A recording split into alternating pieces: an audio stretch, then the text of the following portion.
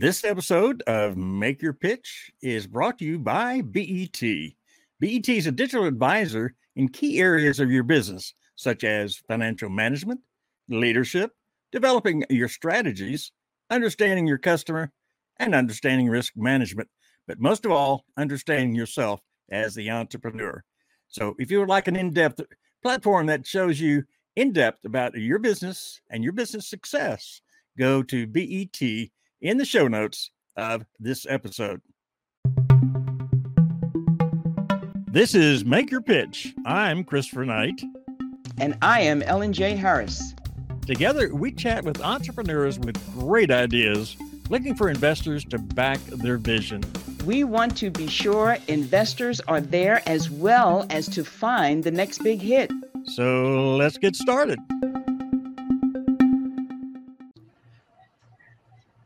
And I want to welcome everybody to the Make Your Pitch podcast for this episode. We have, as you know, always try to bring you the folks who are getting their businesses started, moving ahead with the areas that they are involved in, and are trying to get funds in order to move forward. Now, that being said, we also bring you experts that are going to help you understand how best to grow or how to best start up your business, not only safely, but actually with some funds in your pocket. And today certainly is no exception. I'm Christopher Knight. And I am Ellen J. Harris. And welcome. And we are here today to bring you a very, very special guest that you're about to learn a lot from and a lot about. We're going to welcome Miss Ovita Hancock. She is an attorney in Washington, D.C., high-powered. She's been in the business for a good many years, and she is expert in her field. And it's my privilege to introduce her to you. And welcome, Miss V. Thank you. We are very glad to have you because this is an area that we have, I don't know how often we'll be able to touch on this because I don't know if we'll find somebody as experienced in this area as you. So we'll have to be careful who else we might bring on. But that being said, you have many years experience in the area of not only working with corporations in the area of helping them move forward, but in working with individuals who, as you say, almost anyone could get a grant if they have the right credentials and the right guidance, which comes from you. So, you know what? I'd like to just start by asking you a little bit about how in the world you got into this business, which is so very, very challenging. Well, I started out as an attorney, an intellectual property protection attorney, working for major law firms, global law firms in Washington, D.C. I actually got started early, so I've been able to achieve a lot. I went to college, Georgetown University, at age 14. And by the time I was 19 and a half, using some very interesting programs, I was able to graduate at 19 and a half with 3 degrees, a BA, an MBA, and a Juris Doctor. When I came out, I was 19 and a half, and I had to wait until I turned 21, a year and a half, before I could take the bar exam. I passed the bar. I went to work for a number of firms. Starting off in the first firm, I began to cut my eye teeth and figure out that I liked intellectual property better than I like casualty cases. Slip and fall, we handle all big or small do call. And so with that, I worked for an organization during that year and a half by the name of the Bureau of National Affairs. They were located at that time in Washington, D.C.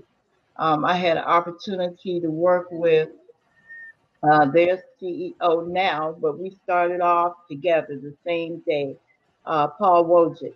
And I did Law Week, Patent Trademark Copyright Journal, and many others. And I had an opportunity to view cases from all 50 states, Puerto Rico, and Guam at that time.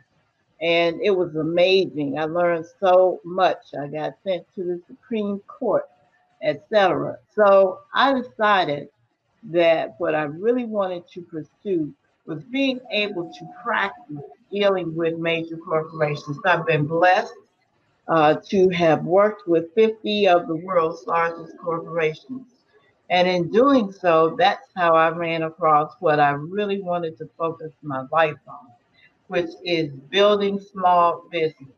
As I began to work with the corporations, I saw a line item that really didn't make sense to me. I saw billions of dollars coming in, not from service, not from sales, but it was just something that was there. I inquired, didn't get the answers I was seeking, and so I sent out some of the firm's private investigators to find out where was this money coming from. In a deposition, you're asked about your finances. They want to make sure that what they're suing for, you actually have or have access to. And so what I did was I found out where the money was coming from. It's coming from the federal government in order to build this country's intellectual property, but also to build businesses, solo operations, entrepreneurs, LLCs, Inc., women-owned small business, disabled veterans small business, disadvantaged folks who were seeking small business, Native Americans. And I found out that there is a certain percentage of business that is supposed to go to these groups. And I inquired of people, and they would say, well, I have an MBA. I've never heard of it. I said, I have one too. I never heard of it either. But it is called supplier diversity, that these organizations are given money to help build supplier diversity, meaning letting in those who don't really have a level playing field and need to step up. And so I began to look at, I first started out with predominantly women, including those that were on welfare. This was during the latter part of the Clinton administration.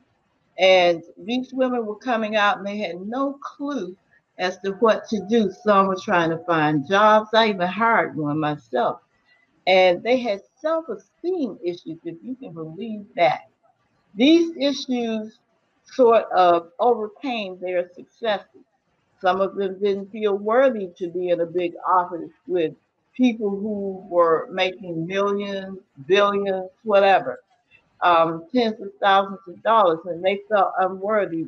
My administrative assistant, when somebody famous would come into the office, she would leave and go to the powder room because she's like, I can't be around those kinds of people. I don't know what to say. So in investigating, I began discussing with them, what is your talent? What is it that you would do even if you weren't paid? I found hair braiders, beauticians, makeup artists. I found also caterers, all sorts of individuals who had ideas, but they had no way to make those ideas come true. So I began looking for funding. I had heard about grants. I began looking at the federal government. As I continued to read, I found out about state, local, and municipal government, universities who were willing to give them training programs for those that were going to be involved in food handling, on and on. I sought out every type of organization I could for training. I found out who's going to need licensing and how much money they were going to need. Also, I found out about, as I said, supplier diversity. This is where you go to major corporations and you seek help from them by going through what is called a supplier diversity manager. And it became more and more successful. I actually helped build a .com in Arlington, Virginia, which later moved to Alexandria. dealing with intellectual property protection on the internet. It was an amazing ride. It was an incredible amount of money that was available for new ideas, new innovations, innovative ways to do things. And that's how I began to craft my program to involve men. Believe it or not, there are men who are raising their children and they need help too. And so this is how I crafted my program. Now it has exploded and expanded. There is literally grant money from everything from before birth to after death. There are grants given even to funeral homes and cemeteries and so educational grants, scholarships, biomedical. No field is untouched. And so I search for those things, my staff and I, in order to bring these opportunities. And when necessary, we write the grants. I've written over 2,600 grants, and I've been 89% successful. And for those who maybe don't pass the grade for an initial grant, when we get started, I look for seed money, I look for other ways to fund them. And then usually we come back and we find a grant, we find out what the issues were in terms of the proposal. Many of my clients want to write their own, or they want to hire their own grant writer. When we operate, my team and I, we are highly successful, and we keep notes. We keep information on program officers and COTARs and all of that, so we know sometimes basically what they're thinking, what their approach is, what they're looking for, even though the grant itself may not speak to that specificity of what they're actually looking for. So that's what I do, and I get amazing sums of money for people who feel they have no hope. And I tell them, as you are getting these grants, definitely reply. Always send a final report, send an interim report, and let them know what you've done. It's grant money, it's free money that you never have to pay back. So therefore, it's much better than dealing with venture capitalists who are going to eat up your equity. If you go below 51%, you go from being the employer to the employee and may potentially get thrown out of your own company that you started. So I try to make sure that they're not getting it over their heads, taking large sums of money and losing their equity. With loans, you're worried about, okay, I've got to pay this money back. Don't have to worry about any of that with a grant. Now, Miss V, I have a question. You mentioned that you help men as well, single fathers, and I wanted to know the work that you do. Is it concentrated in the United States, or do you work with businesses overseas? How is your structure in that regard? Today, it is concentrated in the United States. I feel that I have more control being inside the country. However, I've worked for nearly 20 years with one of the world's largest innovation think tanks, Invent Resources. And they had many opportunities where we did, on this side of the country, I did propose things for other countries such as Canada, the other piece of North America. We made deals in Canada. We made deals in Argentina.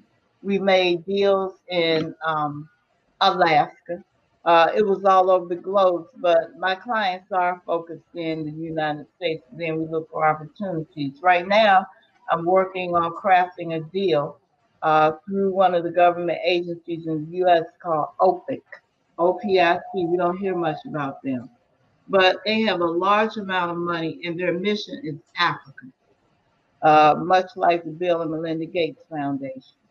And they are focused on raising the educational and self-esteem levels of women and girls in Africa. Only about 30% of this group even gets out of high school. And it makes them very vulnerable to all sorts of evils. from prostitution to physical abuse. And so we feel that if we can bring drones and STEM learning to that region of the world, that this is going to help them. And much of the work we intend to do is going to be in the United Kingdom and the United States to employ them once they have been trained. The other side of that is that we have received information through Bell Trust, which is an organization I work with, that the European Investment Bank wants to invest in us. How we differentiate ourselves is we don't plan to just go in, educate them, and leave immediately. We're planning on being there for at least 10 to 15 years to help them grow, help them understand how to involve themselves with corporations, as well as to help build the self-esteem of the little ones that are coming on that are age 5 and up. So in that way, I do work globally. And many of the corporations that I go to are global partners. PepsiCo, Coca-Cola, Hallmark certainly, who owns the company most people haven't heard of, Benny and Smith, but almost every parent knows this company because the name of that company is Crayola Crayon. Okay, thank you. There's a misconception in the market that professionals like you only work with women and you only work with minorities. You've cleared up that you do work with men. My question is your focus solely on the minority population, or do you include others as well? Before you answer that question, let's take a break so we can hear a sponsor for this episode.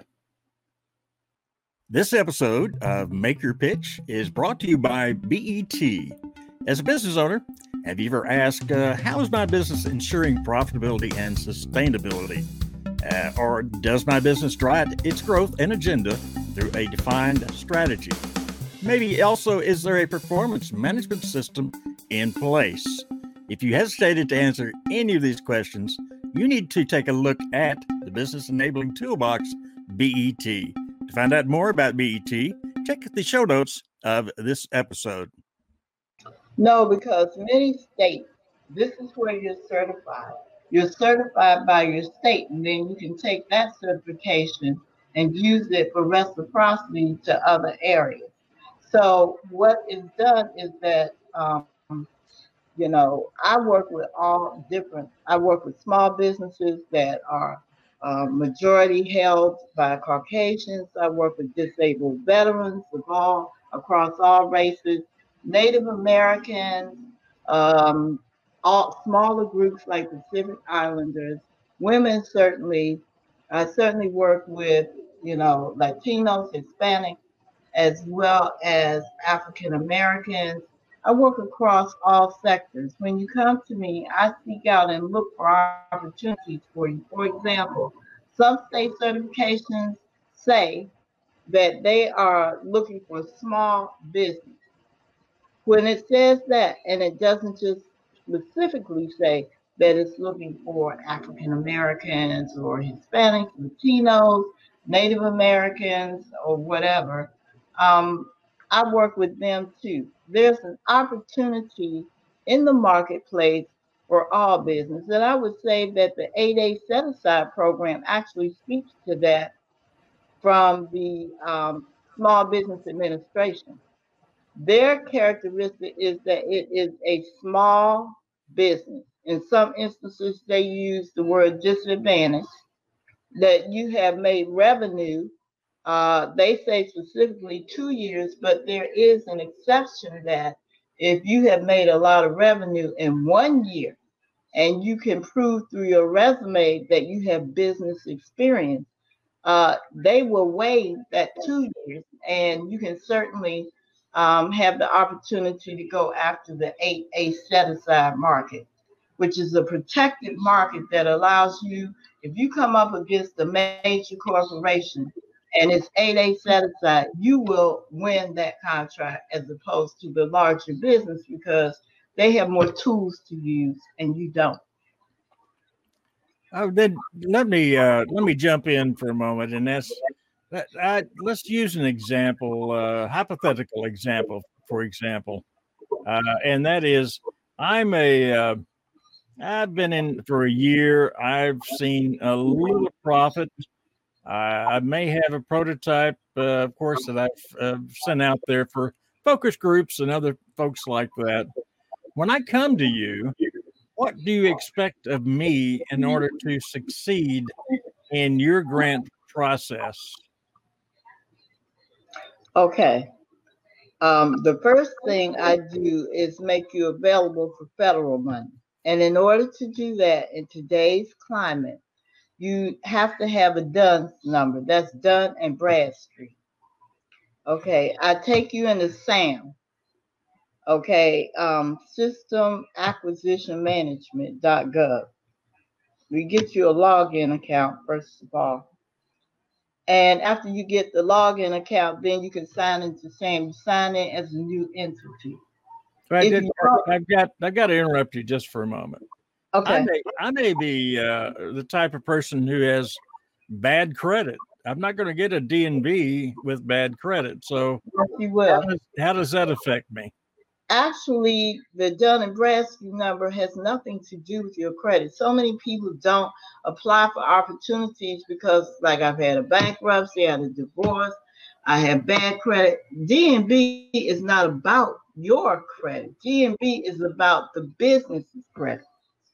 And that's the differentiator. You could be in bankruptcy or whatever.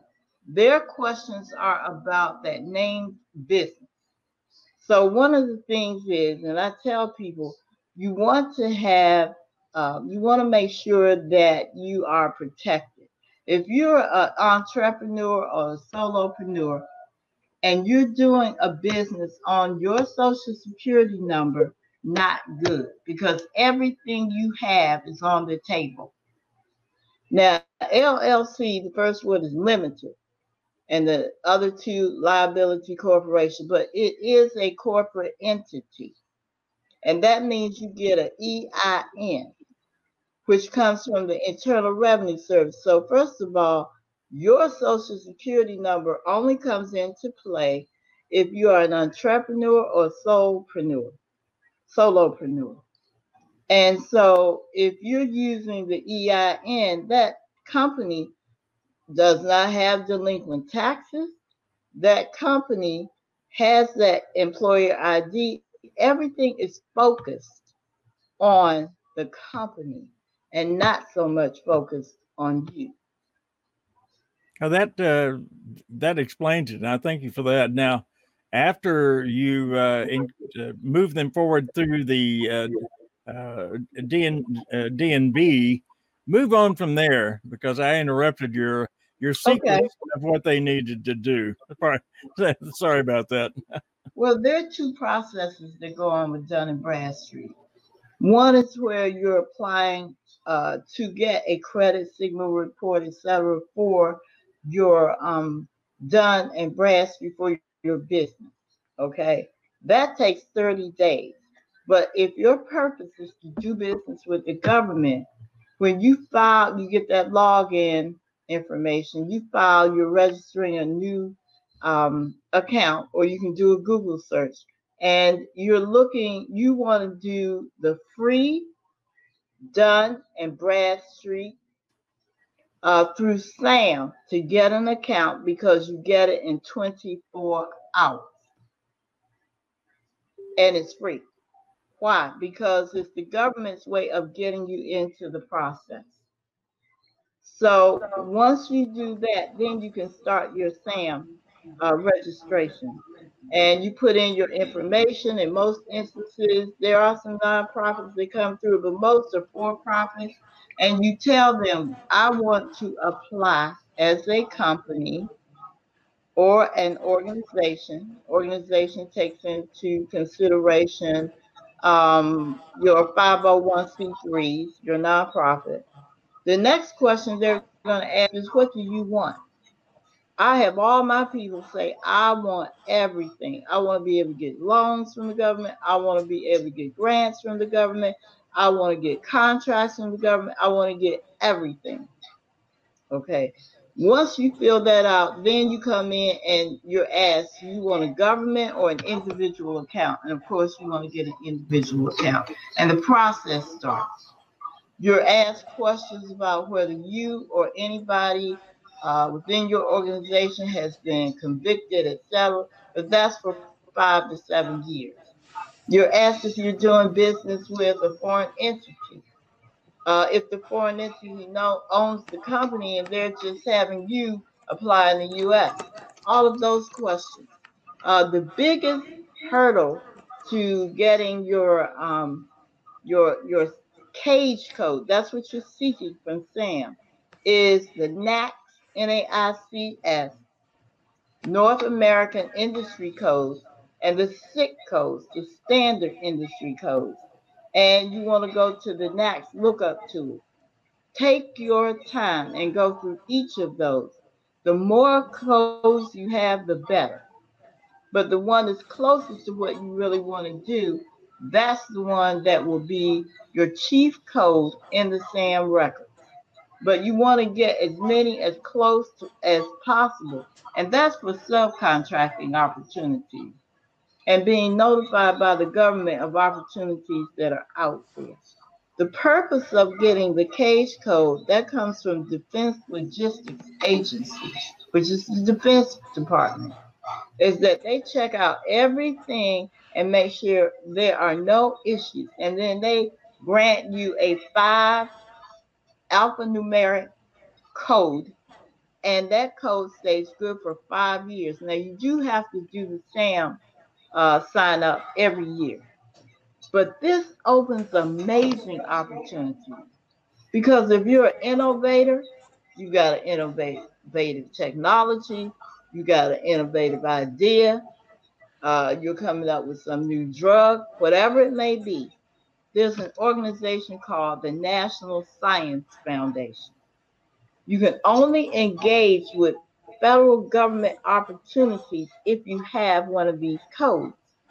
And that code can take you into seed funding. The National Science Foundation offers up to $1.7 million in seed funding. The first piece is called a SBIR, Small Business Innovation Research Grant. And National Science Foundation is offering that at $256,000. You only have to write 3 pages about what you're going to do, and they will let you know in 3 weeks if they want you to move on to a larger opportunity, meaning putting in a full proposal. This is almost unheard of because think about it. You don't have to already have a patent. You don't have to already have an address, an office, or virtual office. You don't have to have had all these things. The government, the federal government, is looking to you in order to bring something new and dynamic, not only to the United States, but also to the world. And they will give that money to help support this idea and push it forward into the larger society and the larger economy. One might say, why are they doing all of this? They could go down to a university, but there are ideas that are out here. If we go back to the days of Steve Jobs, and we go back to the days of Bill Gates, I remember being in school and having the electric typewriter and the Wangs and all of that. But look at how far we've come with the internet. These are ideas that need to be shared, and they're not all in a laboratory or a university somewhere. So they are looking to find these ideas to build the American economy, but also to engage globally, worldwide. And so with the SBIR, and then there's a counterpiece if you want to work with the university, and STTR. But imagine what $256,000 can do for you. You can get you a provisional patent, a full patent. You can get an office. You can get a prototype. There's so many things you can do with that initial seed money, and they call it the seed fund, NSF seed fund. Okay, and the thing is that the government, what they're seeking is commercialization. They want to know that you can go out and take your licks in the world and build a company. Look at the size of Microsoft now. Look at the size of Apple. Okay. Look at how large they loom as opposed to years ago when you had typewriters, you had the Wang system, you had those things, and they were great for that time. Royal typewriters, Olivetti, all of them, Smith Corona, they were all good for their time. But look at how far we've come now with laptops. And I had a client that is very, very well known in bringing these laptops to American citizens and abroad by a system called Macysma, all uppercase, Macyysma, Dr. Richard Prevail. So they want to find other things. What else is out there? What can the human mind conjure up? And how can we commercialize it? So they put these grants and they put this money out here so that it can be commercialized, meaning you won't forever need grants because you can go out now and work and engage with major corporations who can help you grow, who can help you in terms of offering you those letters of support and involving themselves and actually using your services as well. Now, Miss So V, this is how I operate. Now, Miss V, you have given all of us some really interesting information. A lot of it, many people do not know. But for that person who's just being introduced to you today, just hearing you, um, they're thinking about starting a business, or you said make sure your paperwork is in order. But as the innovator, as the business owner, what do you need to have to present yourself to someone like you to begin the process of being grant eligible? Okay. The first thing is you can do it on your own as an entrepreneur. That's number one. But there are organizations out here that can help you for a small amount of money and a plan. They can assist you in getting your LLC, your S Corp, your C Corp, those sorts of opportunities, and being able to fund it in 3 payments. They do exist out here. One of them that I work with a lot is LegalZoom. You can get it done. You don't have to pay the hourly wage that you would pay to an attorney, billable hours. So that's cost effective. And they do have attorneys there that work with you. The other piece you need to have, like I said earlier, either it's going to be your social security number or it's going to be your EIN, better known as taxpayer number. And the next thing is get a DUNS number. That can help you so much in business credit, if that's the road you want to take. But you're collecting information as to even if it's Staples Office Depot, I'm buying supplies from there, I'm paying it off, or I have an account and I'm paying it on time. These things help establish your business portfolio. Those are the things that I would need: your EIN, a physical name of a business, what state you are registering your business in. A lot of people like Delaware because there's no personal tax in Delaware, but there are other states, for example, Maryland, DC, Virginia. I need to know what state you're actually certified in to do business.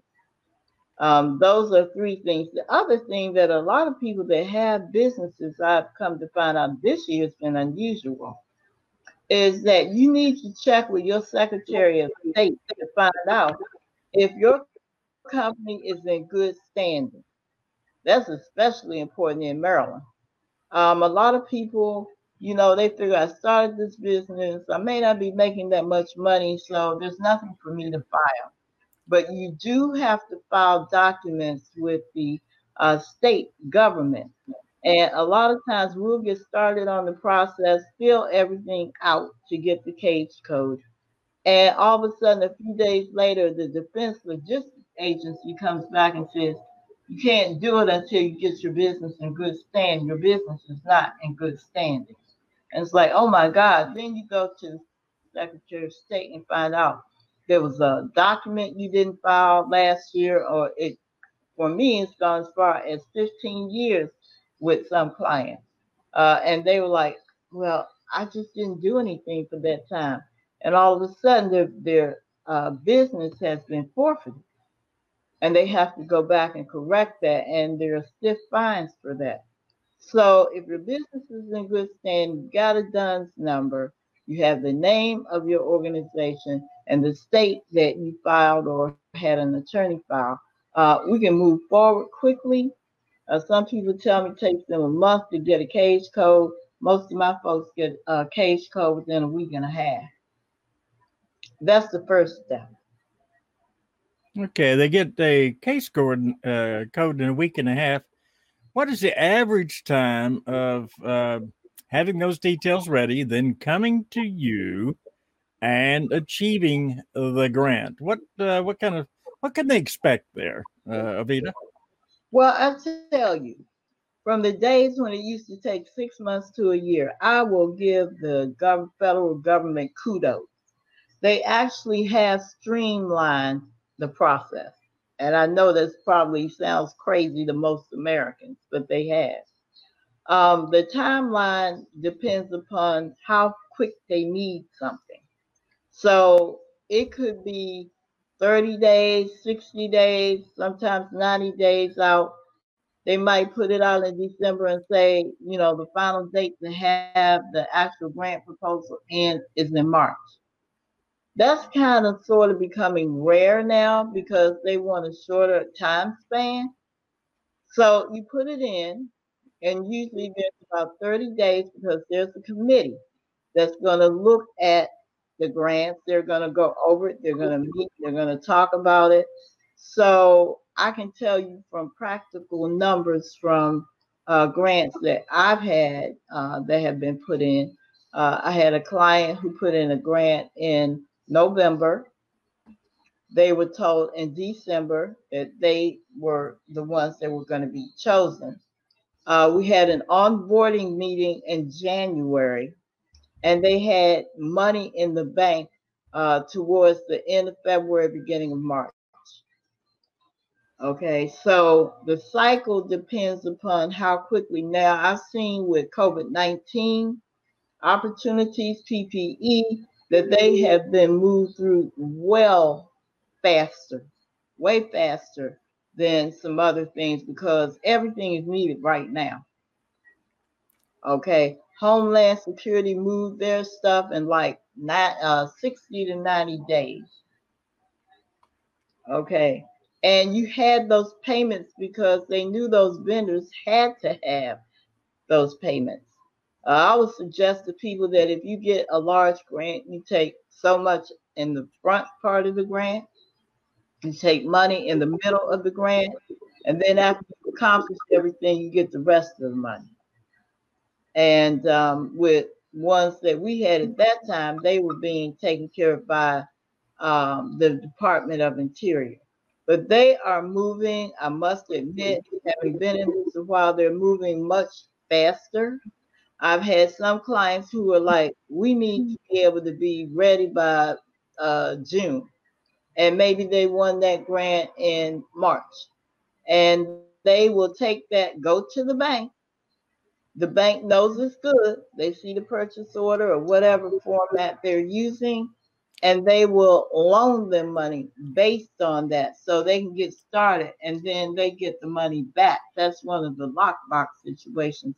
The check would come to them, or and they would take out their amount that they've given you, and then send you the remainder.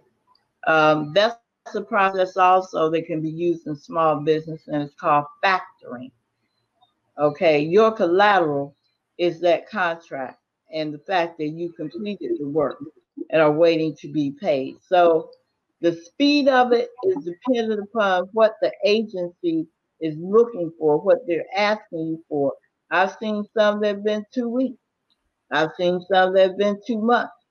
So as you're looking for grants, you need to also be observant of when the process opens, when the closing date is, meaning you have to have that in by 11:59 that day, or sometimes it's around 4 or 5 o'clock.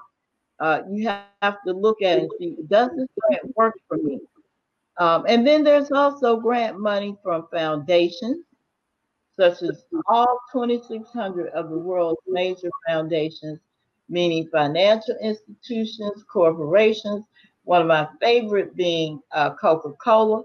They're offering money for women's empowerment, Black Lives Matter, environmental issues. Coke, takes a hit because of its sugary products, but it actually does give back quite a bit of money to the larger world. So you have grants there from 50,000 to 6 or 7 million, and so those opportunities are available all year long. So the opportunities are endless if you know where to look and what you're trying to achieve. It could be this product fits this category, that product fits another category, and those categories all have grant positions in them if you know where to look, which Ovita obviously does. This is fascinating, and you have been absolutely wonderful. Uh, I don't things you tell me, and we had a conversation last week, and the things you told me were absolutely mind blowing, and I'm serious. I've started a lot of companies, but I wish I'd known what you're telling me now, because it would have been easier as opposed to starting on $100 in the process. But I guess I learned a lot starting with $100, right? I'm sure. But that being said, I know that you have a purpose for everyone who will be on make your pitch in the future, because we have some great people coming along that certainly will match your services and your talents. I know Ellen agrees with that. I do indeed. Now, to close things out, I want to say thank you. Is there anything you would like to say, Ovita, just to close things out? Any tips or advice to folks? Sure. One of my tips is never give up on your dreams, because your dreams are what keep you alive. And in working with people who feel as though all I can ever do is this 9 to 5, I have dreams, but the office has people that have multiple degrees. They wouldn't be interested in having a conversation with me.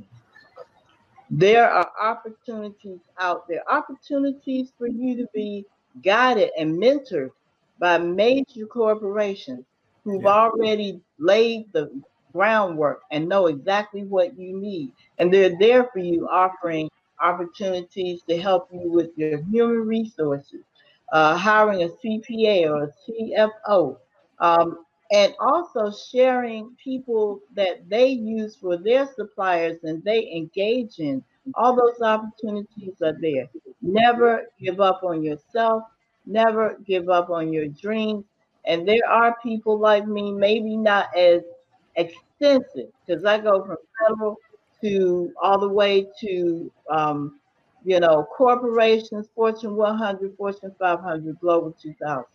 But never give up. This is out there. And I'm always constantly upset about the fact that so many people don't know these things exist, but they do. And they exist for all Americans, not just minorities. People talk about quotas, they exist for everyone if you continue to dig deep. So your advice is very well founded. Never, ever give up in the process. Thank you so much for joining us today and You're welcome. your time and your knowledge with the folks that are watching, and ourselves, both Ellen and I both as well, are watching Make Your Pitch. We hope that you will be back again, because we have just touched the surface on the knowledge that you have. Thank you so much. Thank you for having me. Looking forward to Thank you, having you Ms. back V. again. Ellen, as you can tell, this is a woman who has been through so much experience and so much knowledge about the basics, and then she pursued it. Once she found out that there was other things there that she didn't realize existed, she pursued it and put it into her others. Yes, indeed. And she gives us some very good lessons about not giving up. Be consistent and persistent in whatever it is you're going after. So she is an excellent expert for us to have on Make Your Pitch. And I hope those who listen to this podcast will reach out to us so that we can put them in touch with Miss V. I call her Miss V because she is just one amazing woman in my mind. I couldn't agree more. Now, as we end this particular episode of Make Your Pitch, may I say that we are very, very happy to have you following this podcast. And obviously, subscribe and hit the subscribe button and let people know that we are here to teach those that are into starting their business and rolling forward their business. There are a lot of different ways, but we also want to have and teach, instruct and inform other people how to pitch how to put their business into an outline, a form that they can actually tell others about. And that's what we're all about. So before we go, I'd simply like to say, make your pitch. That's it. Make your pitch. We'll talk to you on the next episode. If you enjoyed today's episode of Make Your Pitch, go smash the subscription button, and if you want, leave us a 5-star review. If you think you have what it takes to be on one of our episodes, contact us by going to the show notes to learn